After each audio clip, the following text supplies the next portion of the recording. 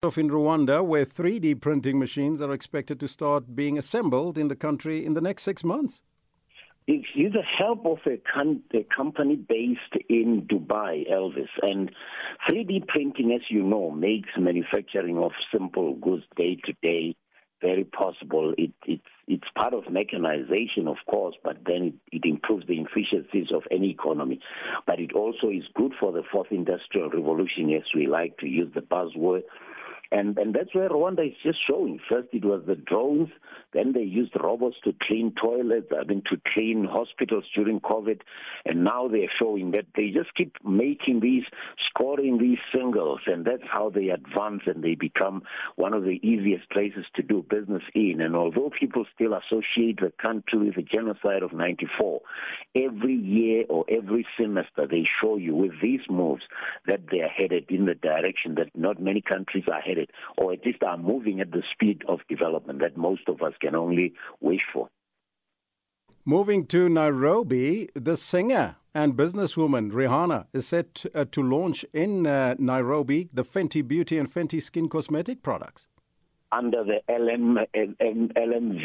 You know, this is the luxury goods, Louis Vuitton, the house of Louis Vuitton. Now, this is a very interesting move because Rihanna is known by many people from the Caribbean, of course, as the singer, but she's actually, according to Forbes, the richest African-American female artist. So it's not because of her music, just like people like Ronaldo can play football, but the real money they make from endorsement, Elvis.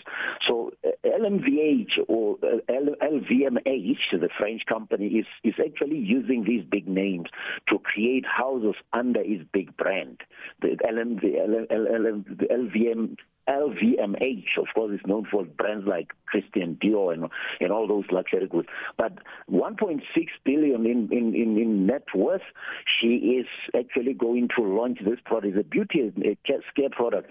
By the way, beauty and skincare products grew even during COVID, Elvis, because people still want to look good. People still want to post for Instagram, which is a bigger driver than we know. But it's encouraging to see an African-American woman come to Africa again. Or, if you remember Serena Williams also doing business there. And it just shows you how interesting Africa is because we are a 1 billion plus market, Elvis, and every consumer good is going to target us. It's a pity that sometimes we don't look at ourselves as the potential that it is. But good for Rihanna. She's making herself viable and sustainable beyond her music career. And lastly, in Zimbabwe, idle license holders have been put on notice. Tell us more. Cannabis, cannabis that's the more interesting story because President Mnangagwa has been issuing licenses since 2018 for cannabis producers.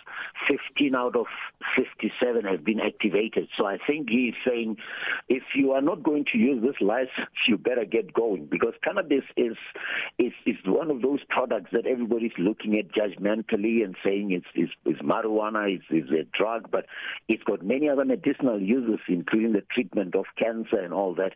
And so he wants those who have got the licenses to get going. He says the land is there, you've been given the license, why are you not activating? But as sometimes it happens in Zimbabwe on matters related to land, people get these licenses and want to sell them on to other people as well. And that's the function of how sometimes the economy is not run as well as it could.